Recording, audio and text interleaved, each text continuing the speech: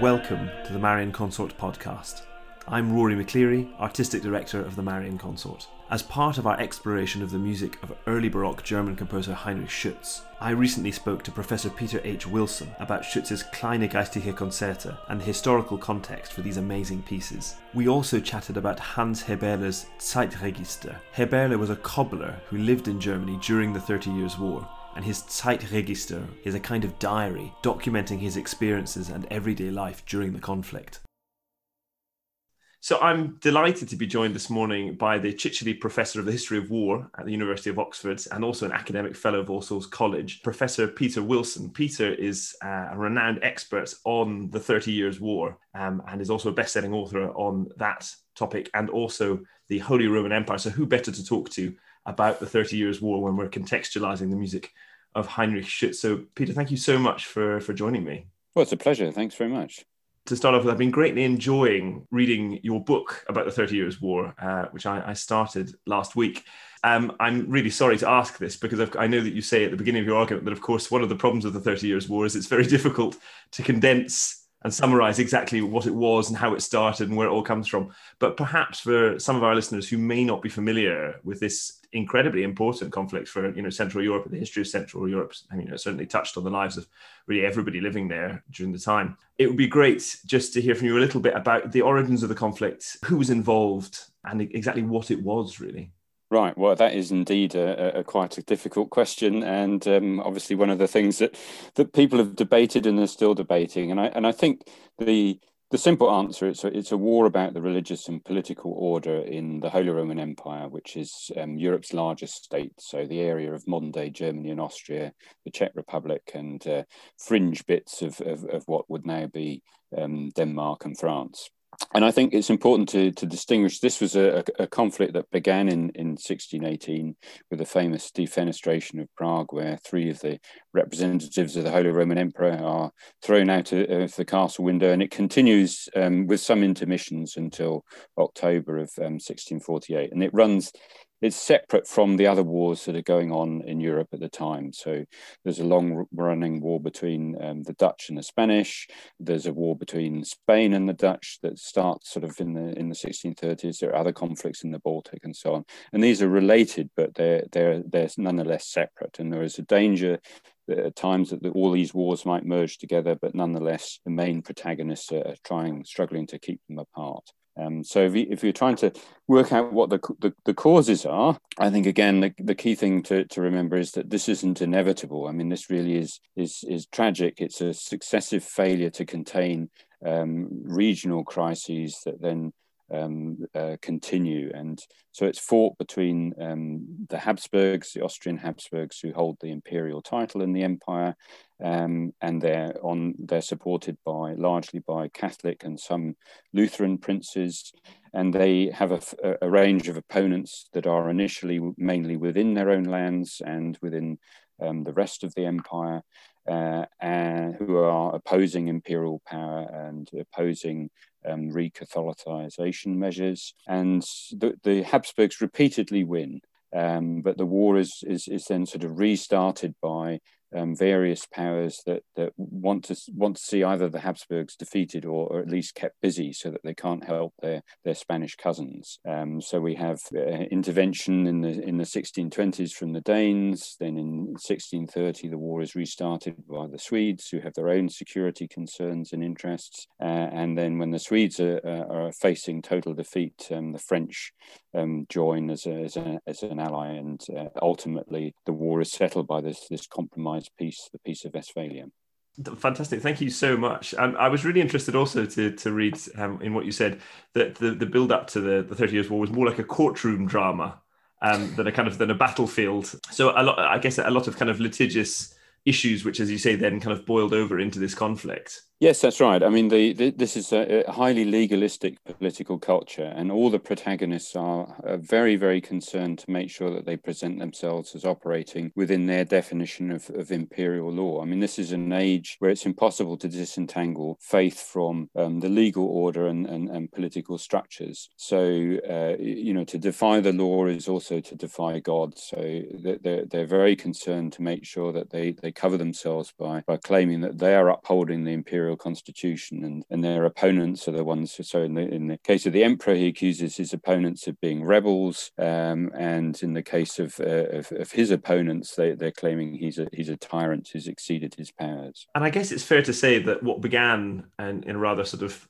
bloodless legal wrangling certainly doesn't end up that way. It transforms into something rather different, something rather bloodier. Oh, definitely, yes. I mean, this is horrible from the word go, basically. So once the fighting starts in earnest, which is sort of in the summer of 1618, I mean, things are really very, very nasty. And so it's not a case of escalating acts of violence, more it's a case of escalating scales. So in the beginning, the first half of the war until 1629, the war is fought in between 1 and 3 regions of the empire simultaneously. When the Swedes intervene, then the war becomes general. So from about 1631, it's fought across virtually the entire empire, and that's the decade really of the greatest impact. And then in the 1640s, it narrows down as some areas are basically knocked out and forced into a kind of neutrality that is largely benevolent towards the French and the Swedes. And then the war is channeled into a number of areas such as the Danube Valley,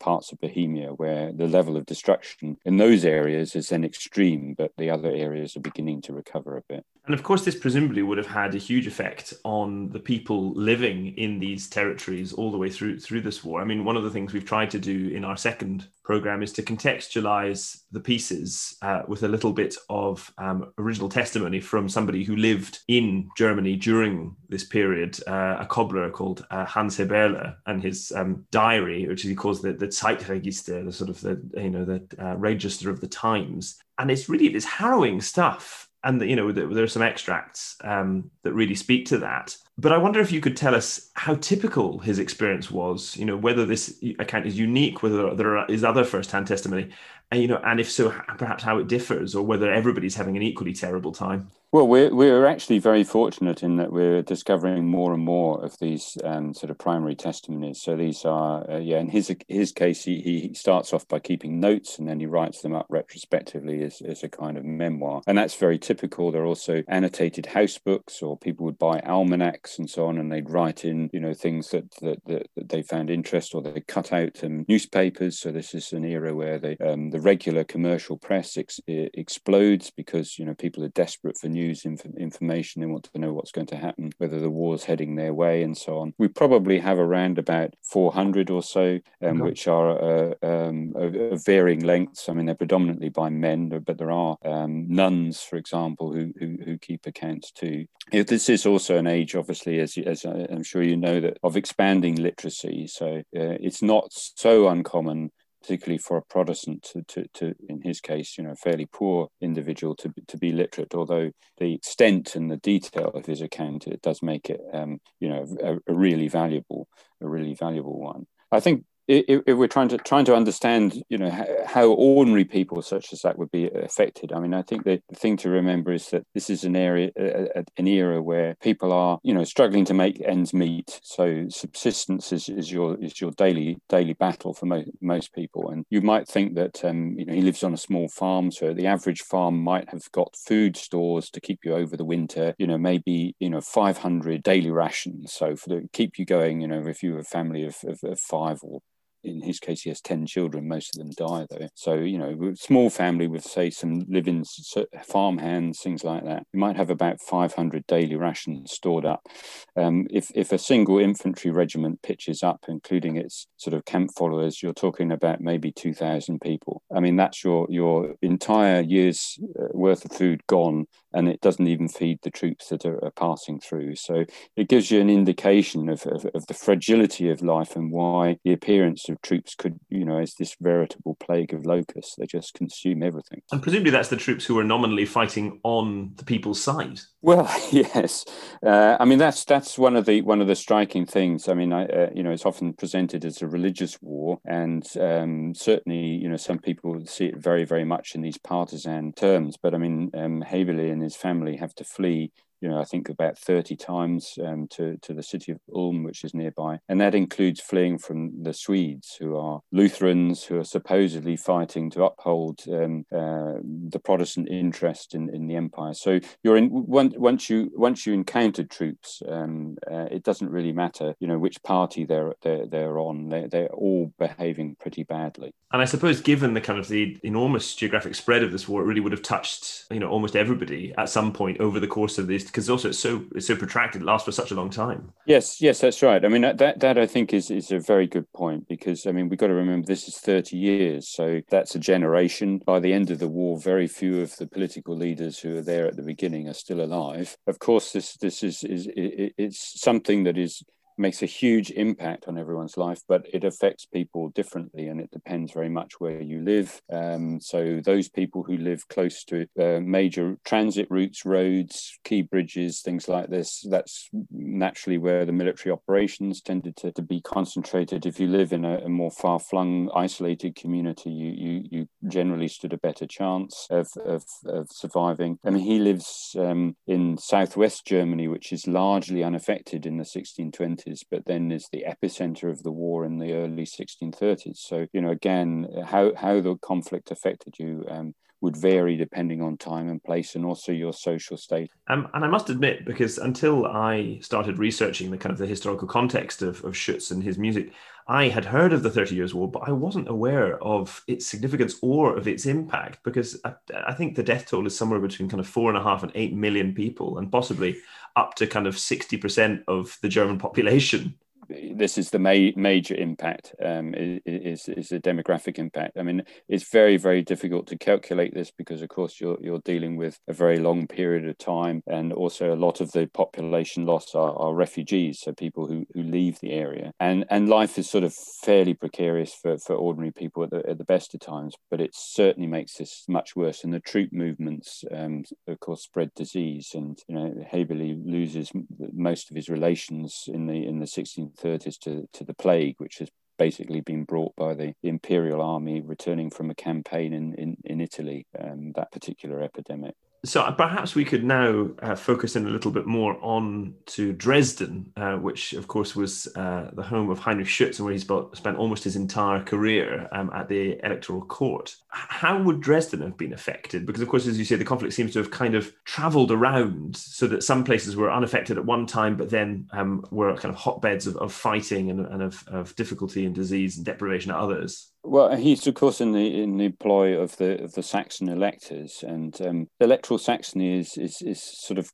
comes out rather badly in most accounts, but actually is one of the more sensible protagonists. So their goal is really to try to resolve the conflict, and they do that by starting backing the emperor, trying to bring the war to an early conclusion, and then when the emperor's policies threaten the peace by the late 1620s, they're trying to persuade him to be reasonable and to restore order, but ultimately they're forced to join the Swedes. They do this tactically. So although they're Lutheran, they're actually largely supporting the Catholic emperor in the interests of peace. Siding with the Swedes is really to try to put pressure on the emperor, and they succeed. So the Swedes are defeated. The emperor makes concessions. Everything seems to be moving in the right direction by 1634. But then the emperor makes the mistake of basically entrusting the Saxons with driving the Swedes out of the empire, arguing that they were responsible for bringing them in there in the first place, which isn't strictly true.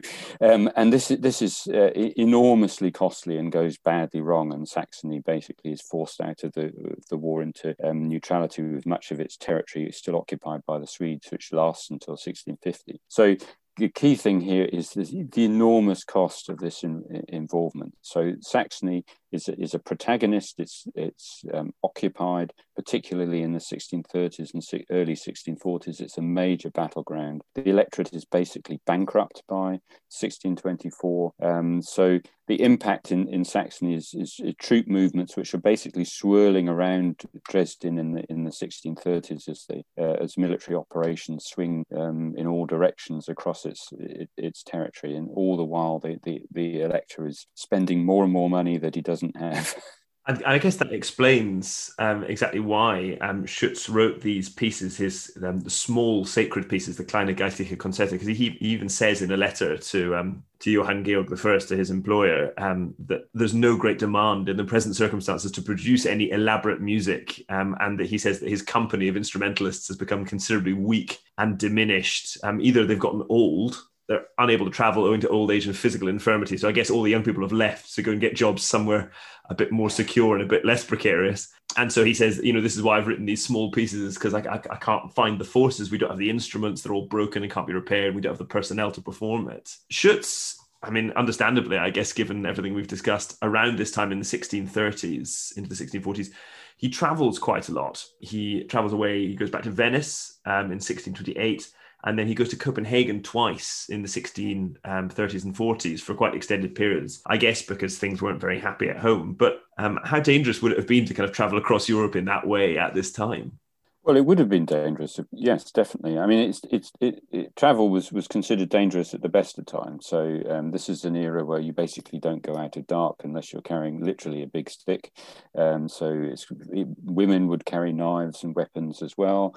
You expect to be armed. You're expecting danger. But it's also a time where there was a recognized system of passports and what were called safeguards. So you would get these secured by high-ranking military officers who would put their name to it and would expect these papers to be respected. So you could get travel documents, in other words. And he does go. I mean, when he goes to Venice, he's actually quite nicely timed to miss some of the fighting. And again, the same is true when he goes to Copenhagen. It is at the time when Denmark is temporarily exited the war, and before it engages in when the Swedes attack it, basically to make sure that the Danes can't mediate a peace that would be against Sweden's interests. So his visits are quite fortuitous in that sense. Well, and I think for sure for us as well, in that his career could have been rather shorter, and his Well, surviving works could have been rather fewer, I think. yeah, absolutely, and I think this, his response is of course a creative one, and we got to remember this. I mean, people, in many ways, this is a flowering of German culture. I mean, part of it is a kind of reaction to the war, so a reaction to foreign influences which are associated with foreign armies, but it's also of having to improvise and having to make do with straitened circumstances. And music, I mean, was, as you know, I mean, it was obviously much more expensive than some of the other art forms, and had developed very much in Dresden. And it suffers, but he does respond in this kind of very creative, artistic way. It's interesting to hear you say that some of the artistic response was a reaction to invading armies. So you mean that a kind of an internal German style was developed because they didn't want foreign influence? Yes, you definitely get this with poetry and literature. There's a kind of movement that's already started just prior to the conflict, which is sort of to supposedly purify the German language, to rid it of foreign words, and to create new sort of poetic forms. That has various sort of literary and cultural societies, and in fact, they cross confessions, and senior army officers are also involved in some of these. So and that is very much part of this kind of reflection and response to the foreigners who are usually not named, but it's foreigners that have brought all these ills to Germany. It's interesting to hear you say that, because of course Schütz himself was so heavily influenced by the Italian style, because he studied in Venice with Gabrieli, and then he goes back in 1628 where he spends some time with Claudio Monteverdi, and really kind of absorbs a lot of what he's doing as well, which is this development of the Gabrieli style, this Venetian style. But in some other ways, I guess he is really absolutely central for developing this sort of idea of a German style of composition, because of course what he does is he sets the German language really very extensively, both in the Musikalisches Exekvieren, which is this German requiem mass for which he kind of cobbles together all these various texts, many of which were chosen by the mass's sponsor and patron, Heinrich II, but also in his Kleine Geistliche Konzerte and some of his other works. And he does still sets a lot of text in Latin, but he also sets a lot of German language text as well, and is seen by some, and certainly I would agree with this, as the kind of the German analog for Purcell, in that he's writing roughly around the same time, but also is the first composer to really get a handle on how to set text, really idiomatically, and to find that inflection in the vernacular. And it seems to work so naturally. His setting German text, his understanding of the scansion, and it all flows together. So I think Schütz is an interesting example because he's this kind of synergy of external foreign Italian influence, but then also using that to shape a new German musical style. Yeah. I think that's very, very interesting. And in this sort of the poetic German style, I mean, it's very much, it does permeate the everyday, because a lot of the kind of printed broadsheets which are commenting on the war or reporting on the war have a rhymed text. And this is because if you couldn't read, you could pay the salesman to read it out aloud. So the rhymed text, of course, helps with that. So even in popular culture, sort of rhyming and the lyrical German language is also an important part of everyday life in this period. That's fascinating, and it makes me think of I recently watched the Paul Greengrass film The News of the World with Tom Hanks, where I guess the same thing is going on in America 150 years later, where people are traveling town to town to read the news to the illiterate. Yeah, exactly that. Yeah. And we touched on it earlier on, really almost right at the beginning, but I guess it'd be interesting also just to hear some of your thoughts about the kind of, the relationship between the war and everyday life, and also the kind of, the ideologies behind the war, and the relationship with people's everyday faith, because obviously we know, and you said that the war is supposedly a religious war. Obviously the religion and politics are inextricably intertwined at this time. But certainly in Heberle's account, it's fascinating to read the way that it's peppered with these religious tropes, both positive and negative. And for somebody who had experienced an incredible amount of hardship in his life, as you say, so many family members, children, brothers, sisters, wives, all dying, and having to flee his home and hide in the forest and witness all sorts of terrible things. I mean, I was really shocked by some of the more lurid details, which we actually didn't include in the readings, including cannibalism, which seems to have been rife at some points, and all sorts of other things. But it's interesting the way that all of that is kind of contained within this Protestant worldview for him. Yes, I mean, I think things like cannibalism and sort of tales of infanticide and so forth. I mean, these are very common in the kind of rumors and so on that are swirling around, and they're used as kind of markers of atrocity. I mean, I think that these things, I mean, that there is some evidence to suggest that some of these things happen, but in many ways they're used to sort of kind of make the point that things are getting out of hand. And I think that's the constant fear here, is that this is exceeding all bounds, but in fact it doesn't actually. Military operations remained, for all the kind of violence that surrounds them, they remained under political control, and the war was under direction. And the authorities make a concerted effort, really regardless of what faith they adhered to say that this is divine punishment for the population's sins. So it's kind of like your fault, not ours. So you haven't been dutiful, diligent subjects, and you've been having impious thoughts, and therefore God is punishing all of us until you behave. Basically, this punishment is going to go on, and this is locked in to the commemoration of the conflict, which is widespread. There's lots of public celebrations once they actually believe the peace is at last going to hold.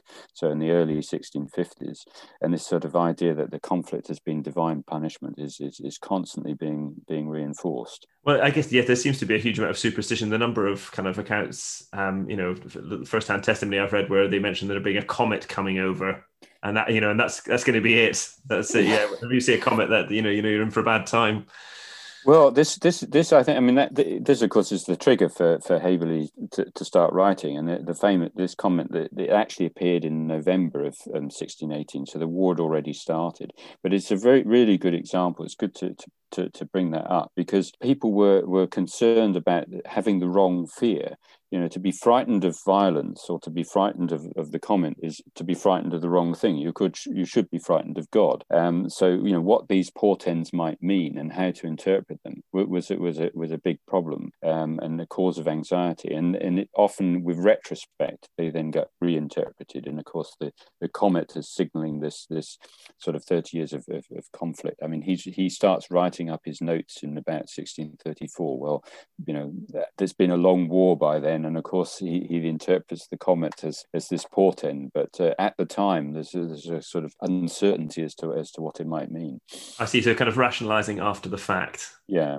I'm fascinated though about this use of religious belief as a means both of control, but also kind of propaganda and psychological warfare, I guess, as well. Yes, I mean the thing is that as I say, the authorities really wanted to keep control of what was going on. So there are no calls to holy war. I mean they don't want the population to take up arms and start murdering their neighbours. That would be wrong. That would be an affront to the established order, and it would be affront to the type of war they're trying to fight a war correctly, despite the fact that they haven't got money to do this, and that's a major reason for all the violence. So the mobilization is much more, as you say, it's this sort of psychological mobilization to instill obedience, and that really crosses the confessions. I mean, all three, sort of Lutheranism, Calvinism, and Catholicism, they're all basically doing the same thing with that. All of these trials and troubles are there really, testing your faith, and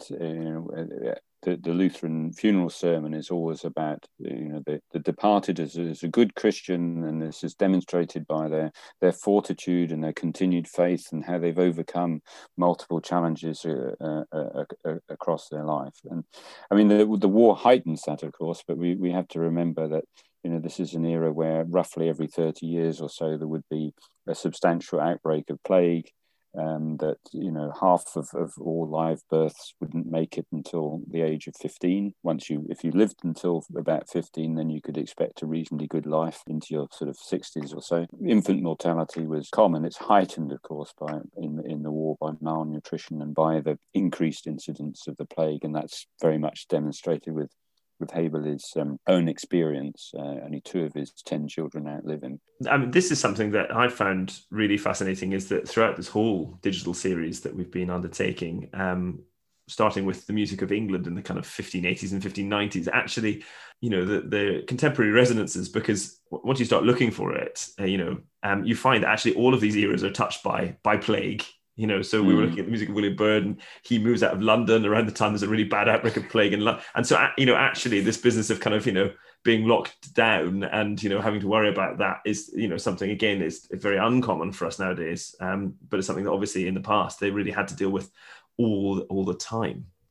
Oh, yes. The idea of quarantine and so on. So along the Habsburg frontier in Hungary, there's quarantine stations all the way. The whole frontier is a sort of quarantine and militarized zone, to control the communications with the Ottoman-controlled southeastern Europe. So these they were very familiar with this, and had suffered an even higher mortality rate. Well, thank you so much, Professor Wilson. Thank you so much, Peter, for your time today, and for this fascinating insight into this area of history and how it connects with and informs how we think about and listen to Schütz and these 2 wonderful sets of pieces from the 1630s, the Exequian and then the Kleine Geistige Concerta. And I would thoroughly recommend seeking out Peter's book, Europe's Tragedy, A New History of the 30 Years' War. Like I said at the very beginning, when I apologized for asking him to summarize the war in 2 minutes or less, it's a topic that really does defy that, and ends up obviously being grossly oversimplified by it. So I would thoroughly recommend reading that, which is, for me, a fascinating discovery of this conflict that I knew relatively little about, but which has been so important, certainly was so important for shaping European history for generations after.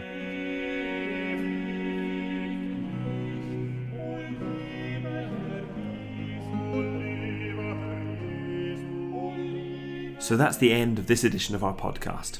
As always, thanks for listening.